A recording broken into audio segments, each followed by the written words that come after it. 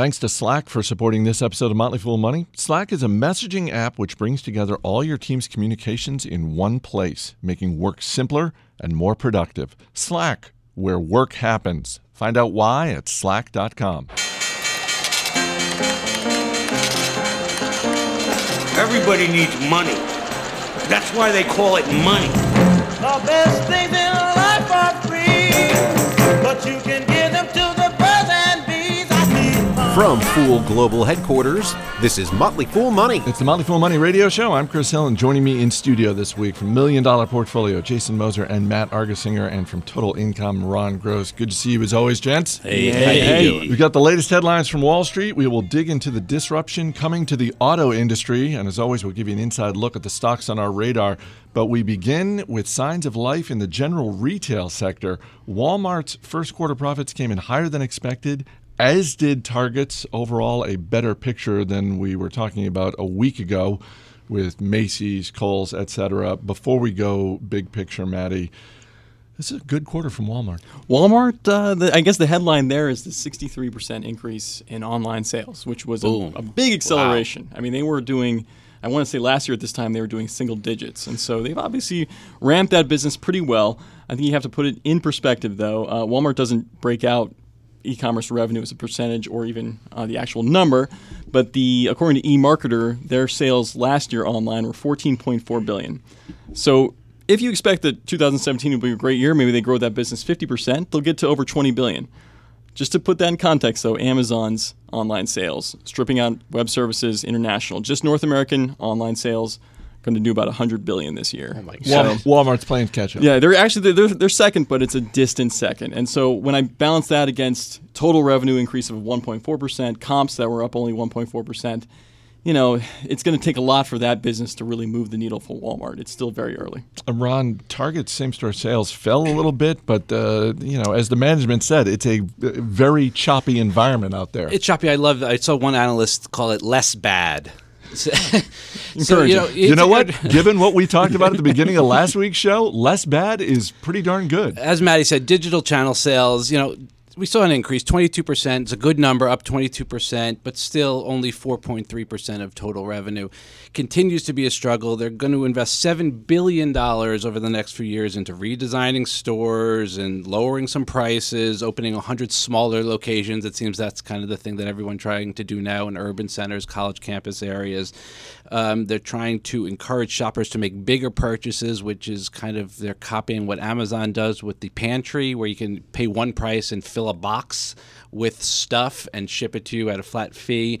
They're trying to copy that a bit. So everything was okay. You have negative same-store sales, but only slightly, so I guess that's fine.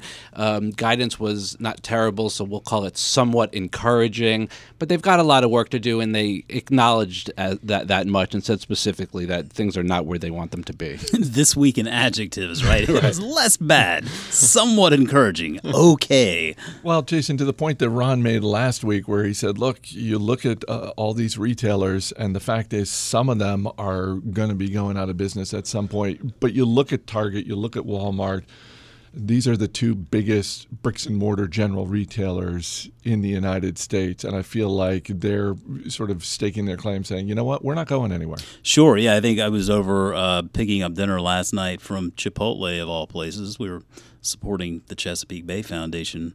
I saw a store, as Radio Shack right by there, going out of sale, entire stores on sale. I feel like deja vu. Haven't we gone through that once before?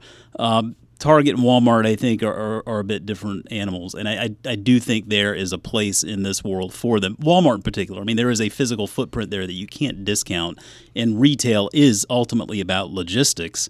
And in today's world, I think it's becoming more so. That's why Amazon's done so well. I think for Walmart, the real opportunity probably on the investing side is for them to figure out a way to return more capital to shareholders. We were talking about this yesterday on Market Foolery, but I mean, when you look at the repurchases, for example, Walmart's repurchased, they brought down their share count about 8% over the past 5 years. You compare that to Apple. Apple's brought their share count down more than 20%. Now, that is a tech company. I mean, that's material. So I think there's an opportunity there for Walmart, and certainly also on the dividend side as well. The yield's under 3% still. by the same token, I think based on what Maddie was saying there, it seems like they're going to continue investing in this e-commerce opportunity for some time to come, which is probably the right move. But again, I think from an investing perspective, the bigger opportunity is to get a little bit better about returning capital to shareholders. Yeah, I can't help but think it's just too little too late for Walmart and Target and online, but actually I kind of hope they succeed, because my one big risk for Amazon now, I mean, I think Amazon's going to the moon, but the one risk is that Amazon just gets too big, too influential, and some kind of regulatory antitrust actions start to kind of come ahead and rumble. But if Walmart has success online, and Walmart's already so huge and already counts for much more of total retail sales in the U.S., that makes me think Amazon won't face any of those challenges, and Amazon can continue to grow, even if a Walmart and a Target have some share of total online Well, I mean, sales. the ultimate benefit of all of this, right? Amazon performing so well is forcing everybody to up their game, and we're going to see some succeed there, and we're going to see some go away. I think Walmart stands a chance of succeeding as good as anyone out there, if not more so, just because they've had so much success to date, and they're so big already. Yeah, when you say upping the game, for different retailers, that means different things. For some folks, it's shrinking the footprint and cutting costs to be profitable, but in a less grandiose kind of way.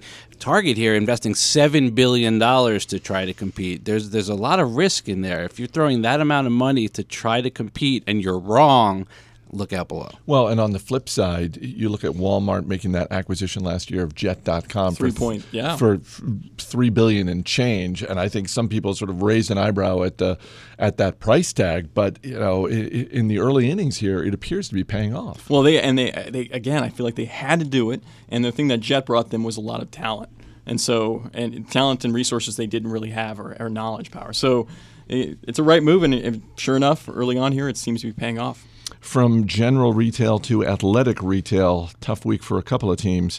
After their latest quarterly reports, shares of Foot Locker down 15%, shares of Dick's Sporting Goods down 20%. And Jason, I think back to when Sports Authority went out of business, and one of my thoughts at the time was, well, this will probably help the Foot Lockers and Dick's Sporting Goods of the world, and apparently not. One would think, yeah, it does seem like that probably hasn't played out as well as the management teams of those two companies were hoping. I mean, I think with Dick's Sporting Goods, comps were positive, but they were lower than expected. They are going to be slowing down the pace of opening new stores. And I think that's one of the real marks against this company, is that those stores are just such big footprints, right? It costs a lot of money to get that real estate and to keep it open. That means you got to gin up a lot of traffic, and plainly that traffic isn't going there. And furthermore, what's really, I think keeping them down here, e-commerce sales grew 11% for the quarter, but they made up 9.3% of total sales for the quarter. And that compares to 9.2% a year ago. So they're basically not gaining any share on the e-commerce front either. A lot of problems there, and consequently you've got shares now trading around 11 times full-year estimates, which is significant. I mean, back in November of 2016, we were talking about this, and shares were trading around 20 times estimates. So obviously expectations are very low for Dick's Sporting Goods. And it's funny because when you look at Dick's Sporting Goods and compare it to Foot Locker, I think most people would probably think Dick's Sporting Goods is a better company. Foot Locker is by far and away the more successful business, bigger footprint, bigger company, better revenue, better margins. And so for Foot Locker, I think it's a lot of the same, but they're far more well established. And I think that's why the stock is still trading somewhere in the neighborhood of 20 times earnings today. 3,300 stores versus a much smaller footprint for Dick's Sporting Goods. What about the Foot Locker is really a mall-based retailer, where Dick's sometimes next to the mall or in a strip mall, but not being affected by kind of the tough times that malls are going through? Well, possibly, but then also you have to remember that mall footprint or strip mall footprint, it's far less expensive, particularly today given the traffic challenges, and you're still catching incremental traffic that's there for whatever reason. There are more reasons to go to a mall than there would be to go to one store, for example. And so I think that's where they probably are at least able to get some straight traffic no matter what. What's also fascinating, the derivative of all this, of course, is that you see Nike hitting, I think, like 3 or 4 year low. Under Armour, of course, has struggled. And I wonder, this particular channel for those big athletic brands is really hurting right now. And if it doesn't bounce back, a company like Under Armour, which really depends on that channel, it's going to be struggling for a while. Yeah, and when you look at Foot Locker, Dick's Sporting Goods companies, like a lot of their inventory is made up of Nike and Under Armour. So that's why we're seeing Nike and Under Armour sort of getting pulled back along with these drops. The nice thing is with Nike and Under Armour, those are companies that had the wherewithal to build out very robust direct-to-consumer operations, and that is ultimately going to, I think, keep them moving forward, whereas Dick's, Foot Locker, companies like those, they have got some serious challenges ahead. Home Depot's first quarter report demonstrated once again why Home Depot is the number one home improvement chain in America. Ron Gross, profits, same-store sales, where would you like to begin? It's good stuff. It's nice to see a nice report coming out of a retailer, and they are clearly bucking the trend, as we have said week after week, of retailers doing quite poorly. Continue to be helped by low mortgage rates, solid housing market. That's really the big story here. Plus the fact that it's not as easy to purchase a lot of this type of stuff through Amazon or online, although their online sales are up 23%. So they're doing a good job there as well. But same-store sales up 5.5%. 16% pop in big ticket transactions, which is a big number. Increase their guidance. Stock's only trading 22 times, really. That's fine here for a company that's putting up numbers. 5 years from now, if interest rates are different and the housing market is different, will that impact their business? Yes, it probably will, but that will ebb and flow for the life of this company, and I still think it's just such a solid operator. What's interesting to see is they've performed so well here in the recent past. You look at the home ownership rate over the most recent decade, it's actually just kind of kept on falling. Ever since really 2005, it's trended straight downward to far below where it was in even 1995, really. There's a great opportunity for Home Depot here as that home ownership rate starts to tick back up. I mean, that is the place to go, whether you own or rent, whether it's rain or shine. I mean, you just got to love these guys' market opportunity. Interestingly, Lowe's just announced they were investing $500 million to buy two companies that sell products to apartment building managers because they're trying to diversify away from the do-it-yourself homeowners because even though they do pretty well, Home Depot continues to just do a little bit better. Coming up, a breakup in the restaurant industry. Stay right here. You're listening to Motley Fool Money.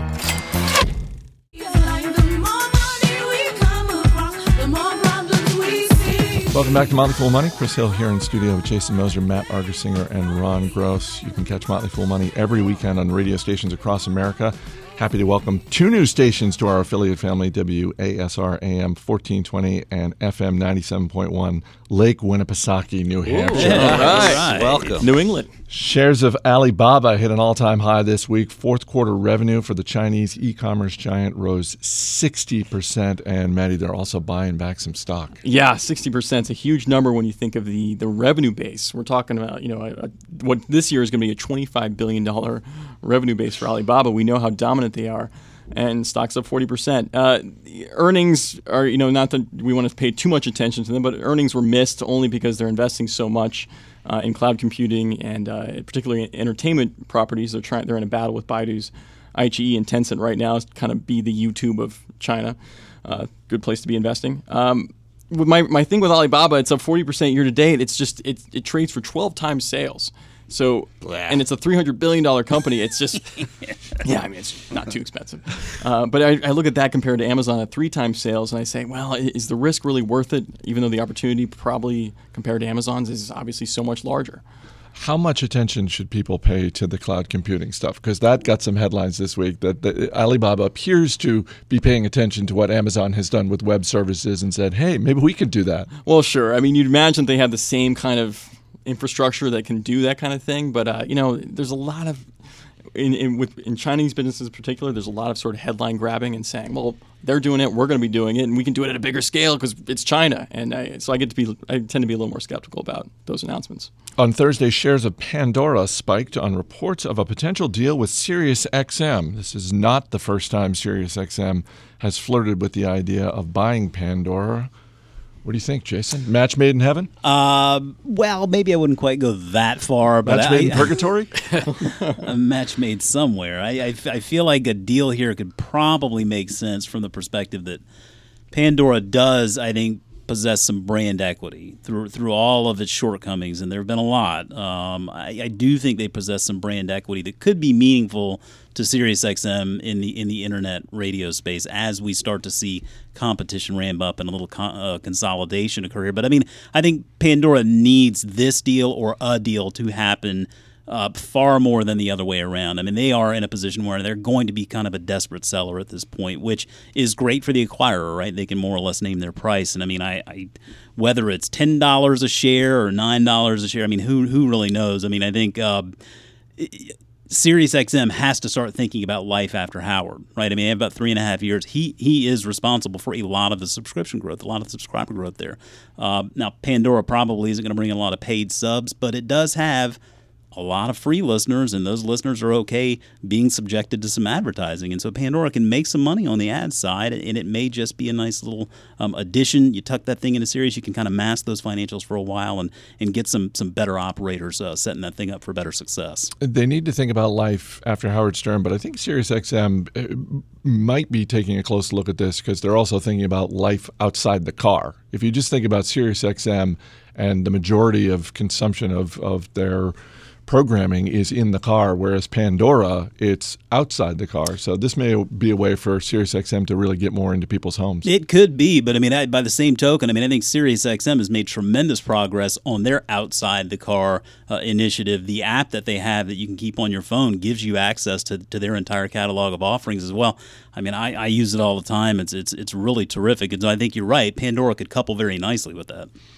Second quarter profits for Jack in the Box came in higher than expected, but that is not what pushed the stock up this week. Jack in the Box is the parent company of Qdoba, and it is looking to sell its Mexican chain because, in the words of CEO Lenny Kama, our valuation is being impacted by having two different business models.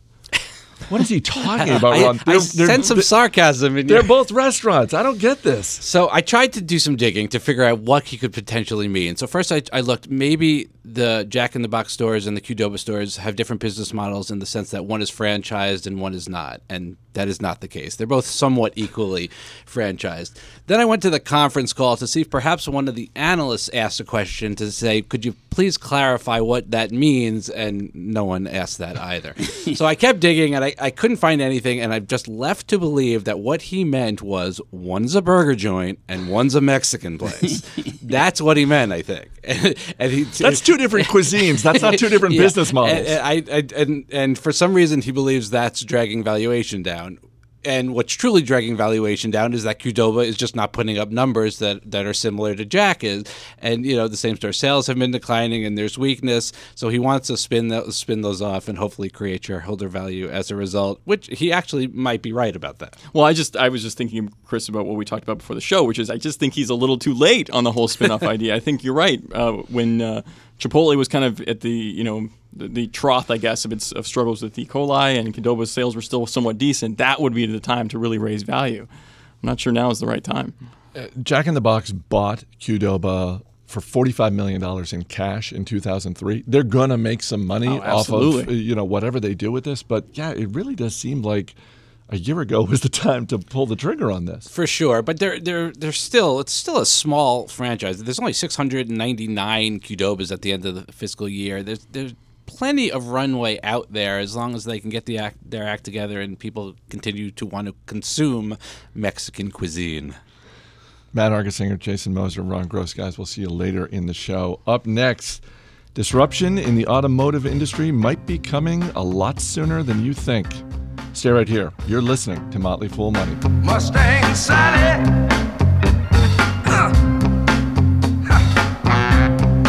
Guess you better slow your... All right, before this week's interview, I've got to say thank you to Slack for supporting this week's edition of Motley Fool Money. Slack is a messaging app that brings together all of your team's communications in one place, making your work life simpler and more productive. Slack connects the tools and services you need in one place and allows you to organize your team with real-time messaging, video or voice calls, group file sharing, and searchable archives, all in one easy-to-use app.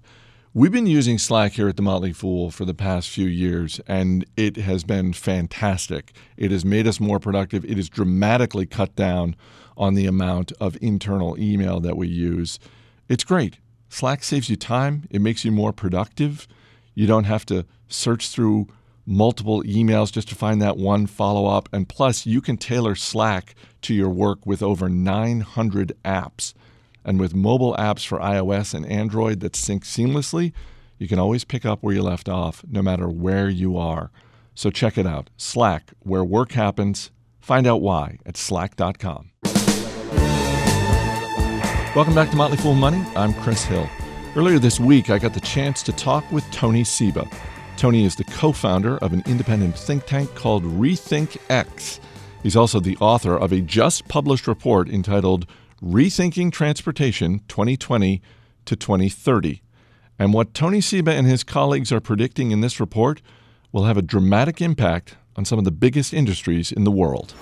Let me start with this, because the type of disruption that you have been studying and researching, particularly when it comes to the transportation industry, that's something we've talked about on our show for years.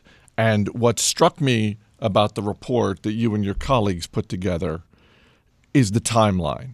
Because if I'm reading this correctly, and I like to think that I am, you believe that driving in America is going to reach a tipping point, not in the far, far future, but in 3 years. Do I have that right?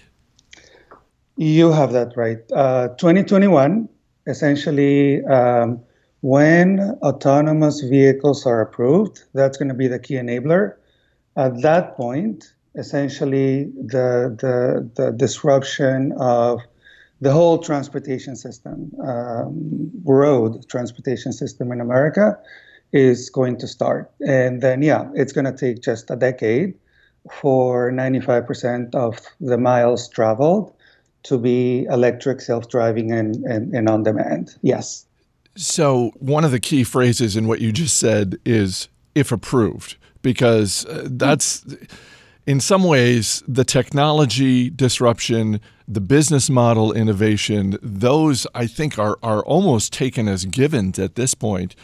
I think for a lot of investors, they look at autonomous vehicles and think of the government, whether it's the federal government or state and local governments, and the approval process. Yeah. And I'm curious, from where does your confidence come that the United States federal government is going to move quickly when it comes to approving autonomous vehicles? Oh, there is. So two things. One is that this is not U.S. dependent.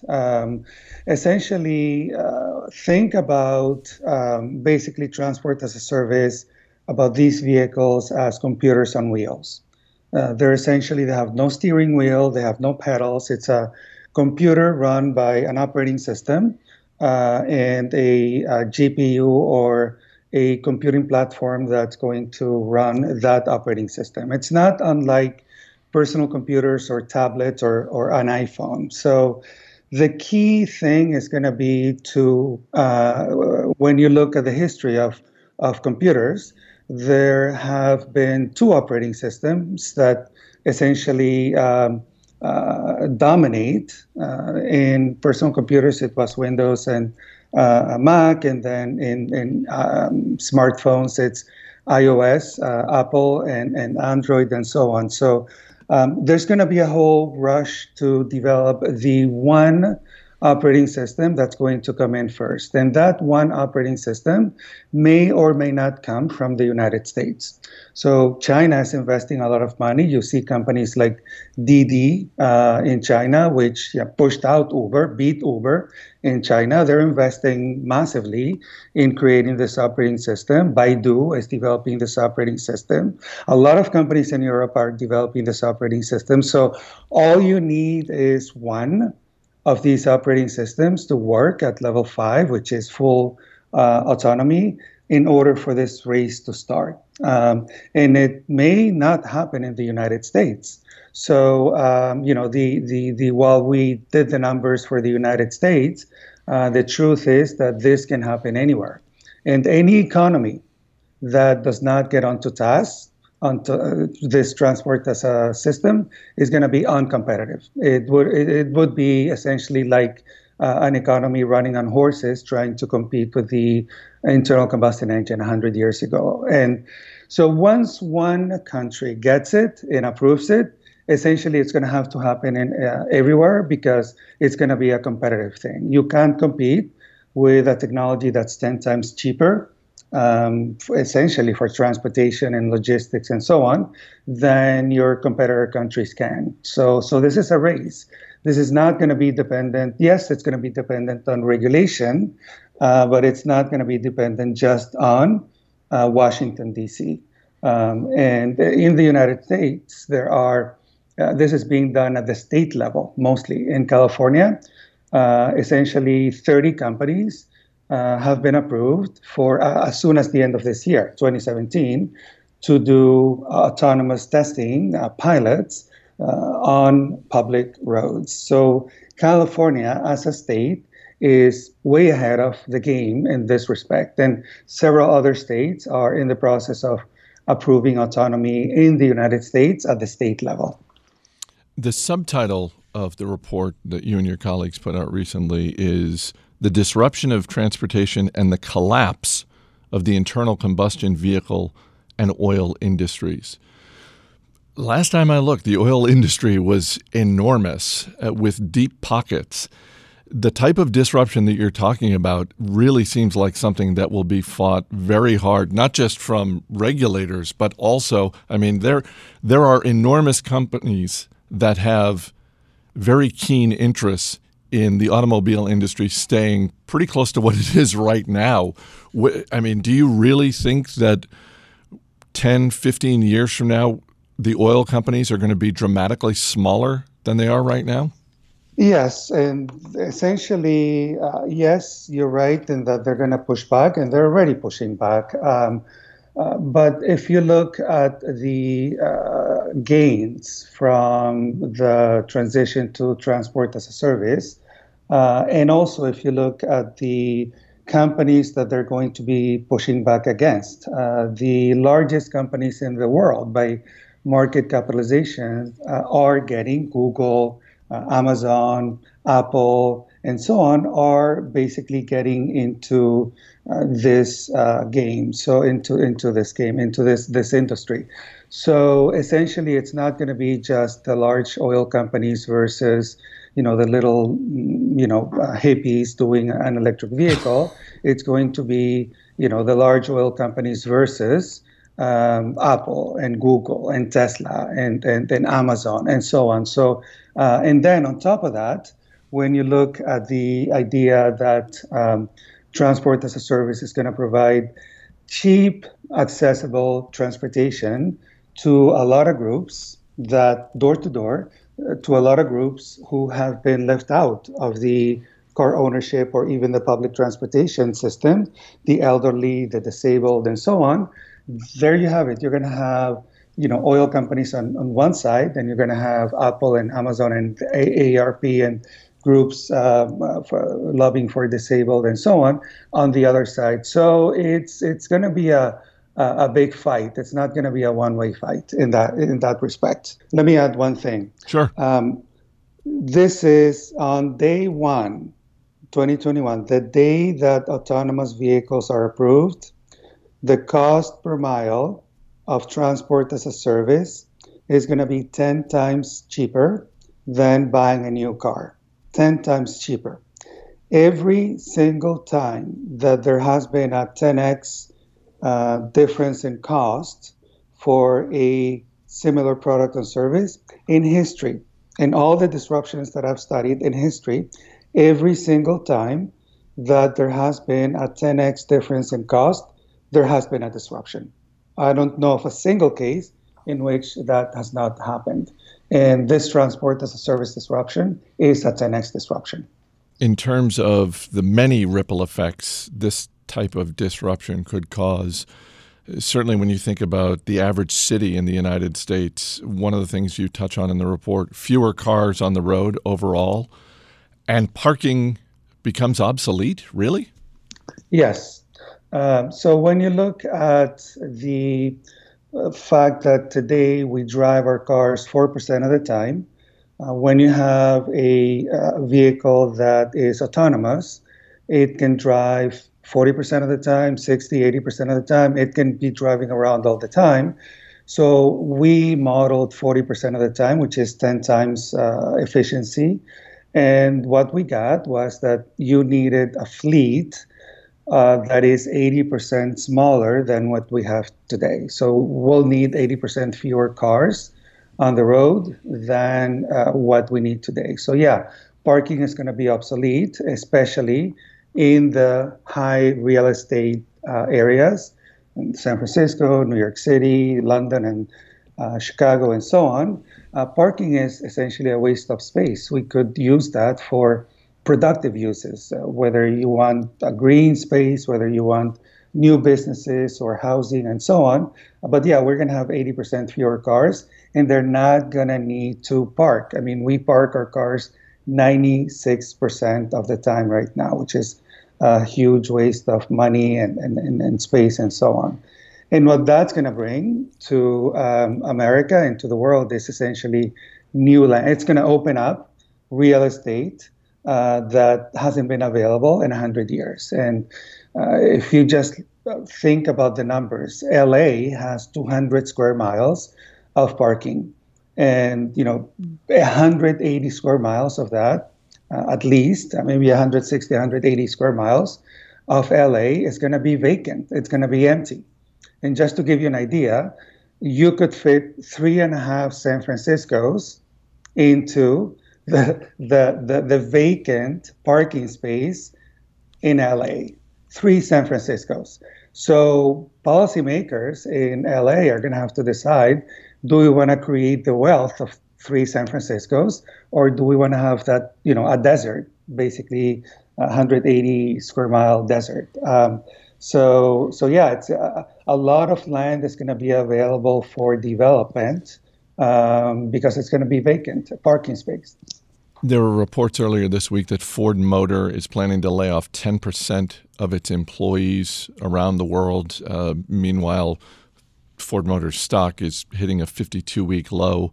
We talked earlier about the oil companies. It kind of seems like unless they are investing heavily in the next generation of transportation that you and your colleagues are writing about in this report, it seems like the traditional automakers are in deep trouble as well. They are. So what's going to happen is the auto market is going to shrink by about 70%.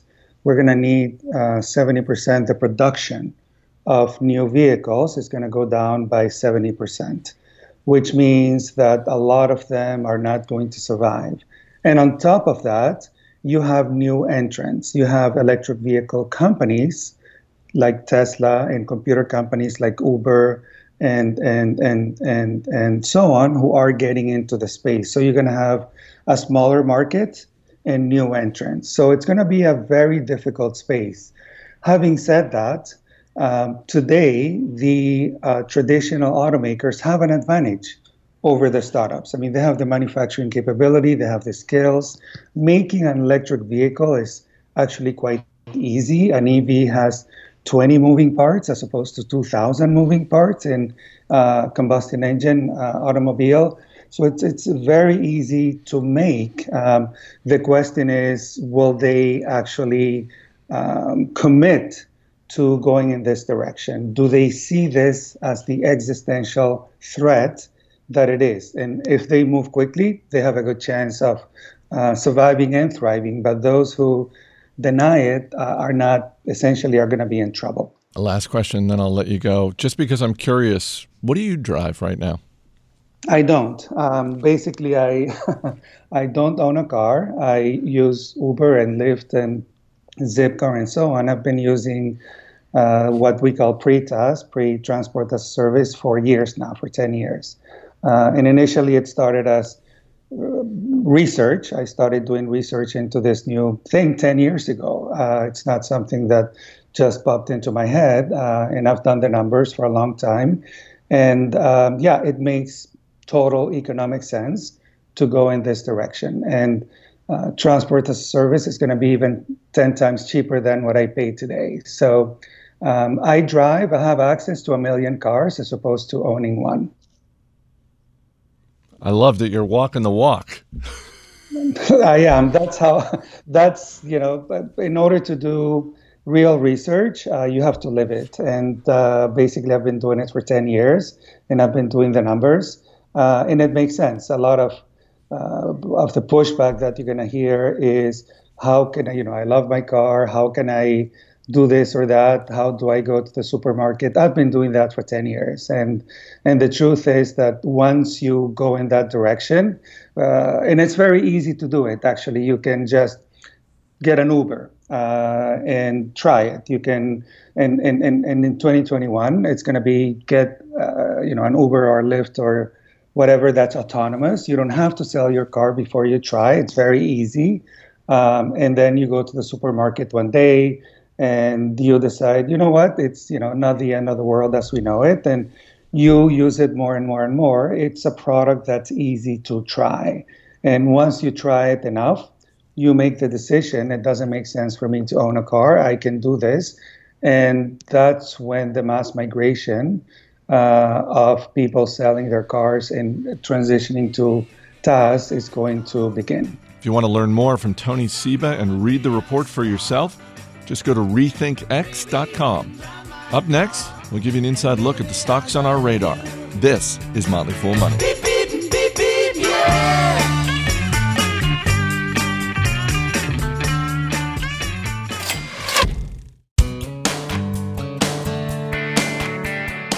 As always, people on the program may have interest in the stocks they talk about, and the Motley Fool may have formal recommendations for or against, so don't buy or sell stocks based solely on what you hear.